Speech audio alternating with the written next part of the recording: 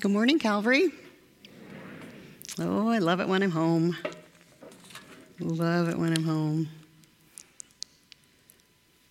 You look so good.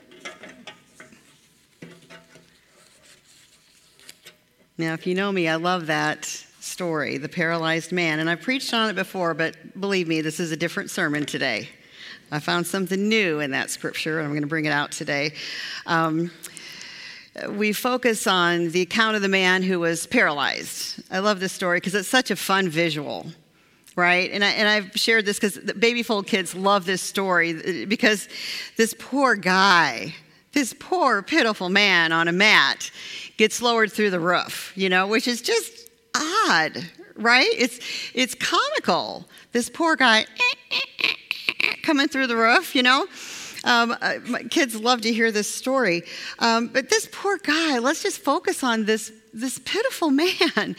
Paralyzed, we don't know how long. We don't know what happened. Was he born this way? Was he kicked, by a mule? We don't know. Run over by a cart. We don't know what happened to this guy, except that he's paralyzed and he has a mat and he's been laying on it. We don't know, but we presume he begs for food. He doesn't have a way to get from here to there. He doesn't have a job. He's just, he's stuck. He is dependent on charity to survive. A rather sad figure, to be sure. I can't imagine such a life, stuck on a mat without a way to get from here to there to make a life or to make a difference. Pitiful. I can't imagine being stuck. Have you ever been just really stuck? I was thinking about it, a time. Have I been really stuck somewhere? And I immediately thought of a time many years back, before I was even at the Baby Fold. I was a music therapist in Connecticut. And I remember a time there when I was stuck. I mean, really stuck. True story. I never have to make this stuff up because my life is just this weird. Okay, so doing a music therapy session. I worked then with developmentally disabled adults, older adults. This particular day, I was working with a woman. I'll never forget her name. Marie Billiou was her name. And Marie and I had wonderful music therapy sessions together. She was not very verbal, quite low functioning, but she could sing a bit with me and she could laugh. And she thought I was a hoot. I thought she was a hoot. And so we were doing a session, and I was finishing that session, and we always finished with this kind of goodbye song. So you can picture me sitting in a chair with my guitar. Some of you can actually see that, right? Got my guitar, and I'm singing the goodbye song, and she's there with me. And as I finished the song, we always ended our session with a big hug. And so she leaned over to hug me, and I said something funny, and she started laughing. And because she was laughing so hard, she went into a seizure.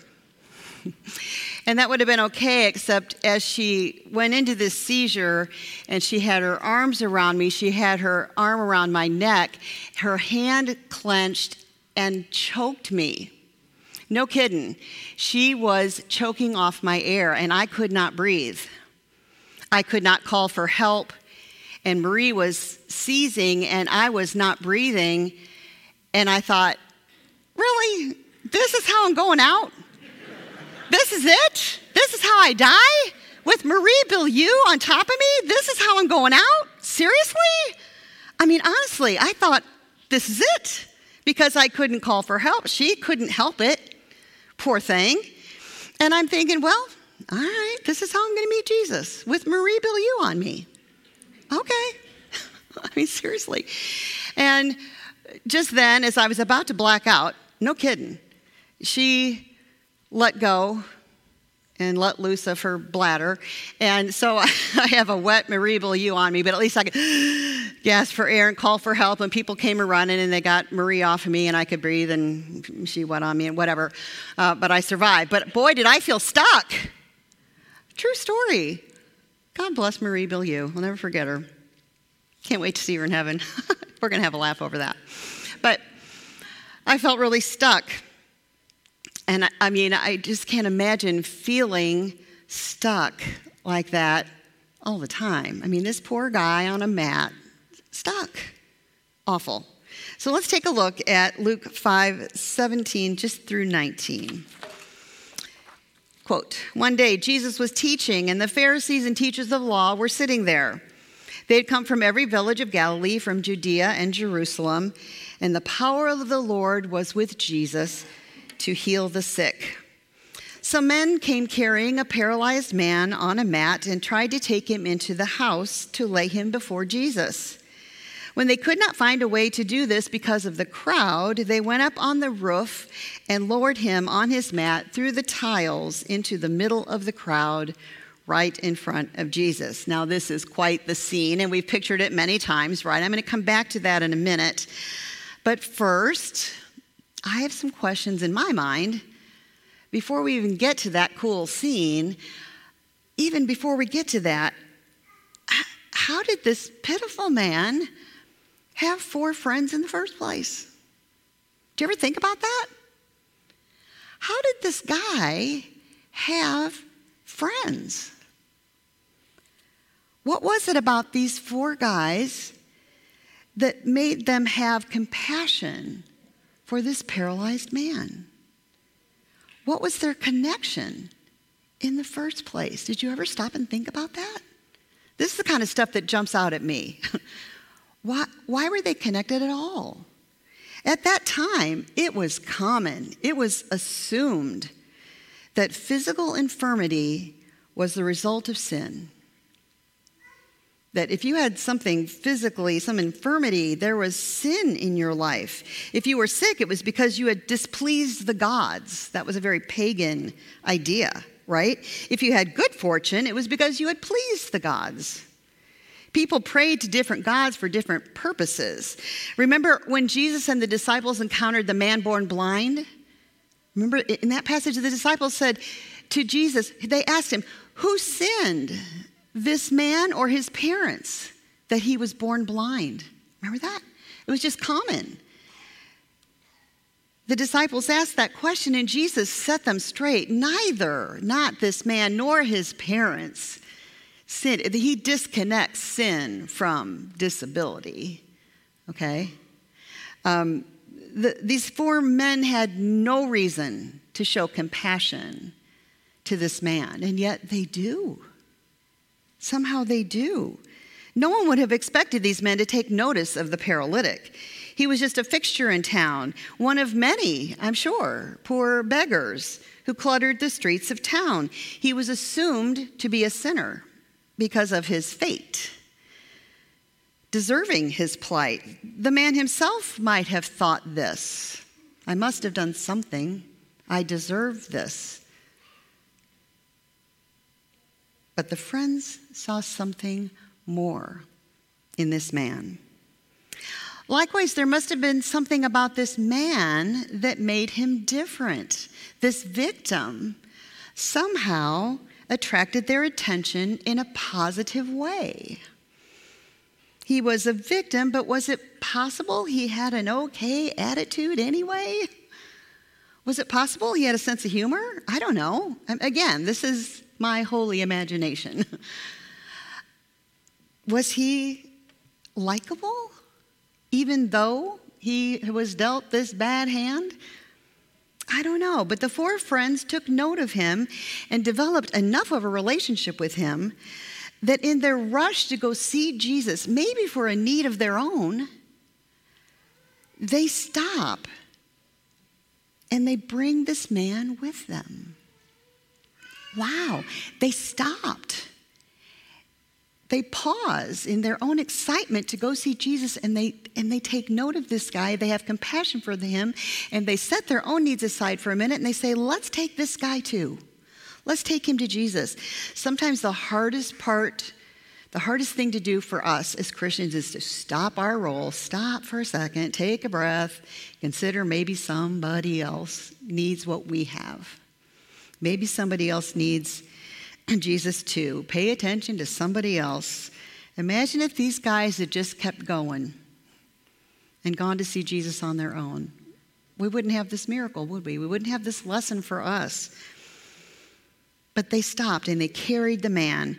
It is no longer just about their excitement to see Jesus. They wanted this man to experience Jesus, and they weren't going to let anything stop them. The excitement level goes way up, doesn't it? I mean, I'm sure they're already jazzed to go see Jesus. They know about him. But now they're on a mission. Now they're like, imagine what Jesus can do for this guy. Oh my gosh. Here they go. And they create, they're bringing this guy, and they're so excited. They're gonna bring this guy through the door, and they're gonna bring him right to Jesus. It's gonna be so fun, and they're running with this guy. And I'm sure the guy's hanging on for dear life. Again, picture it. And he's hanging on. We know his legs don't work. I hope his hands do, because he's hanging on to the sides as they're running with him. I'm sure it's just great. Okay, so now we get to this great scene, right? They get to the door, and they can't get in. It's just packed with people. And I'm sure the crowd sees this group of 5, these 4 guys and then a guy on a mat, and they're not going to let them in. Are you kidding me? I'm sure they closed rank. They're not letting these guys in. No way. They're going to be able to push. They can't push past them. Pitiful. You're not getting there. That guy's a sinner, right? No way we're letting these guys in. So they can't get in through the door.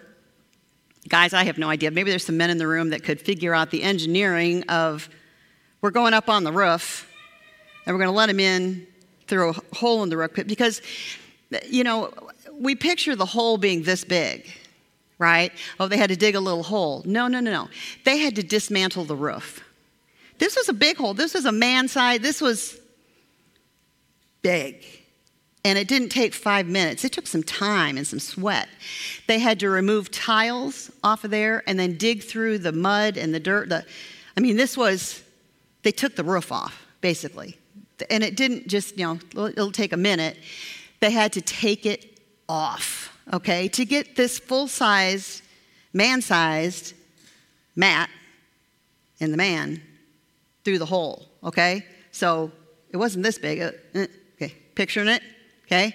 Took some time, took some energy. So they do that. Stuff's caving in, okay? Everybody's got, nobody's looking at anything, but imagine if somebody's digging a hole in the roof, they got our attention, right? But can you imagine how excited the guys are? Woohoo! They're excited. They are super excited. They have figured out, put ropes on it. We're going to lower him down. Pulleys, I don't know. Somebody else can explain that, engineering of that. Pulleys, lowering this guy, all right? Okay, so they got this great big hole. They're lowering the guy down. They're lowering him down. Now picture the guy on the mat, who has for who knows how long viewed the world from the ground up.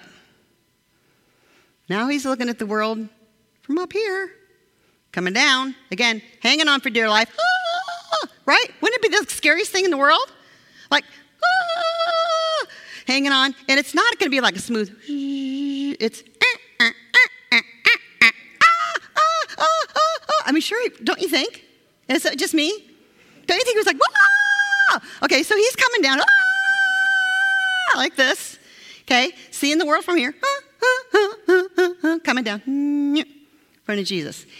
And as he's looking up at his friends, and they're looking through the hole, lowering him down, don't worry, dude. He's going to heal you. Don't worry. Don't worry. This is Jesus. This is Jesus. Don't you worry. Don't be scared. He's, don't be scared. Don't be scared. It's Jesus. You're walking out of here, buddy. You're going to walk out of here. Is he right? Is he right? 100%. 100%. The guy's, 100%. Do you believe? Do you believe? Come on, Calvary. Do you believe? Is he walking out of there? Rope drop. Rope drop. There's no way they didn't drop the ropes. True? Drop the ropes. There's no way it's going to be like, wah, wah, pull them back up. No way. Not a chance. Rope drop. Their faith is 100%. And I bet you, because faith is contagious, everybody in that room believed he was going to walk out of there. Right? 100%. Raise your hand. 100%. Faith. Yes. 100%. Rope drop. And Jesus looks at the man, and he looks up at the friends, and he says, their faith their faith. Maybe even to the people in the room, your faith. Not the man, not the man, there. It's plural, so it's not him, it's them. Their faith. He sees their faith. And he looks at the man and he says, your sins are forgiven. Did the air go out of the room? What? Everyone's expecting, get up. And he says, your sins are forgiven. Now that's a good thing. I'm sure they were like, yay. But I bet the guy on the mat was like, what? Wait, what?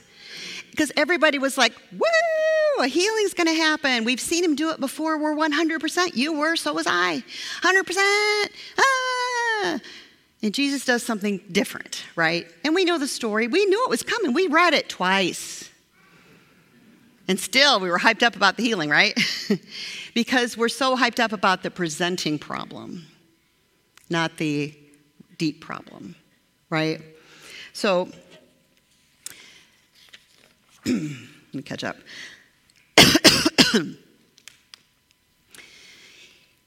Jesus sees their faith. It takes a drink of water because it's desert.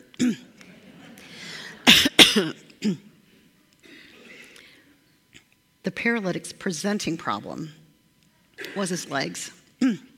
Was his legs. That's his presenting problem. His legs. Of course, he's paralyzed. That's the big problem. That's what's on his mind every day. It's his legs.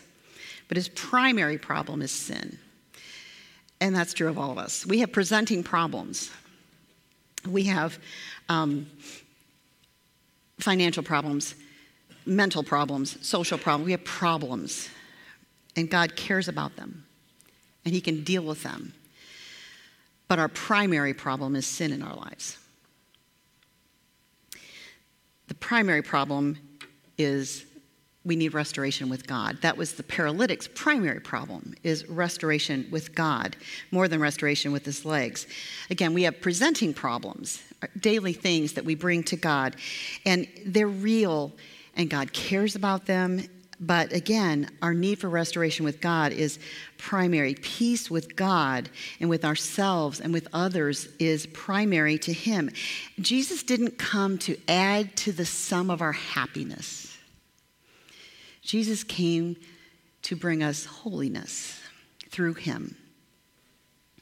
Okay, so turn our attention. There's also the teachers of the law are there. The Pharisees are there. And if you notice, they're seated. So they got there first. They're front row. They came early and got a seat. Or people gave them a seat. They did clear space for them. Because they got a front row seat to the action because they're watching Jesus all the time. Try to catch him. So there they are, front row seat, and they are, and there we're told what they're thinking, which I think is kind of creepy. Jesus reads their minds. And they're told, they say, who can forgive but God alone? Who can forgive but God alone? Because when Jesus says your sins are forgiven, they freak out. Who can forgive but God alone? And they're right. They're right. No one can forgive. Blasphemy. They're right. No one can forgive but God alone. What they can't see is that God is standing right there, that Jesus is God incarnate. That's what they miss. Jesus is God. Right? United Methodist Church. Jesus is God. Yeah. So they get that right. Jesus reads their minds and he says, why are you thinking these things in their hearts? Which I hope freaked them out a little bit. Why are you thinking these things in your hearts? Hope that scared them a little. Which is easier to say, your sins are forgiven, or say, get up and walk? Because really, think about it. That's a good question. It would be easy to say your sins are forgiven because you can't see it. You can't see your sins are forgiven.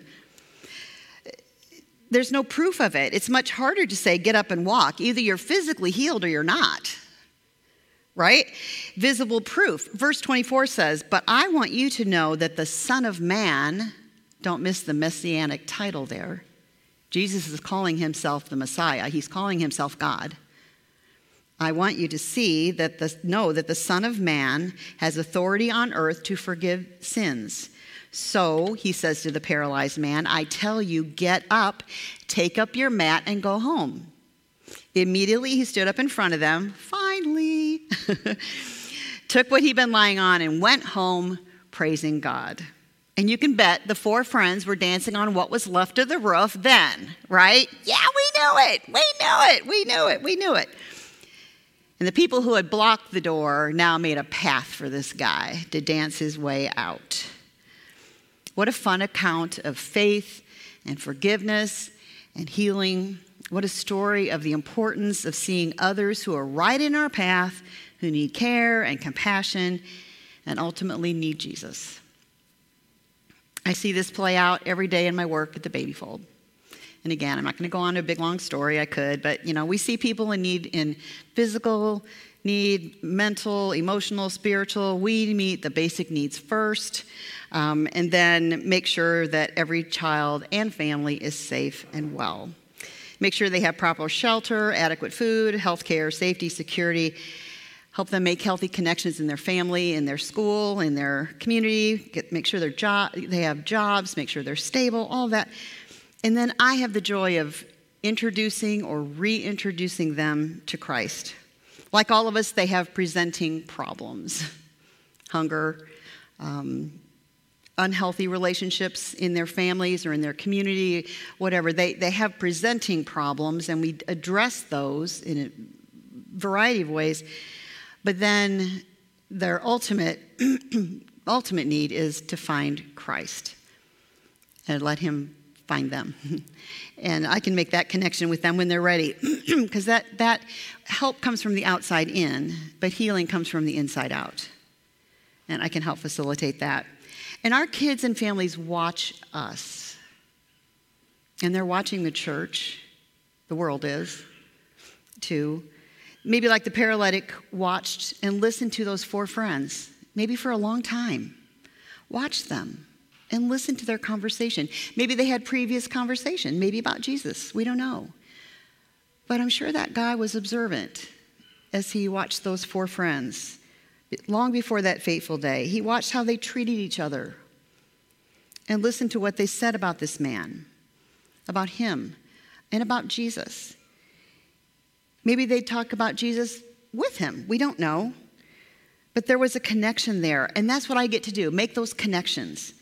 Take some food to a family, listen to their story, and then connect. Only after that connection do I even think about sharing Jesus. Only after I make that connection. If you do it too soon, it just sounds preachy and pushy and disingenuous. So listen first. And you might think, well, Lori, you're in a unique position to do that because you're in ministry and you have an opportunity to do that. Well, that's true, but you are too. You meet people all the time. The four friends weren't in ministry with anybody. They just had compassion and cared about people that they ran into. And you can too. We interact with people every day, but do we see them? Do we take notice? Do we really see them? Which brings me back to Hagar. Thought I forgot her, didn't you? God didn't forget Hagar, and neither did I. Hagar was also pitiful.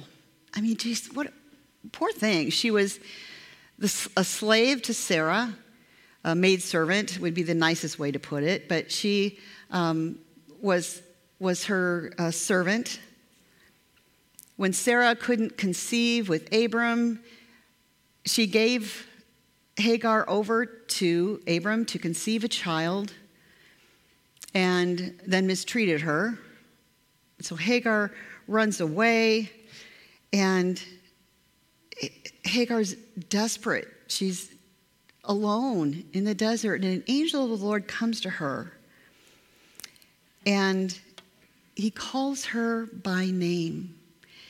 In all of the scriptures, Abram and Sarah do not call her by name. They call her the maidservant. Never use her name, but God does. He says, Sarai, servant Hagar, servant of Sarai. He calls her by name and he knows her position. He sees her, he knows her. He knows her station. He knows her situation. And he blesses her and her offspring. In the wilderness, in her distress, God sees her and he knows it. And she recognizes that. The God who sees me, I see the God who sees me. We all have a deep need to be seen, and God sees you. When you're on the mat, when you're on the roof cheering for a friend, he sees you. He knows your name. He knows your station. He knows your heart. He knows you. And he wants to connect with you. And he wants to see you connect with others. I believe it brings him joy.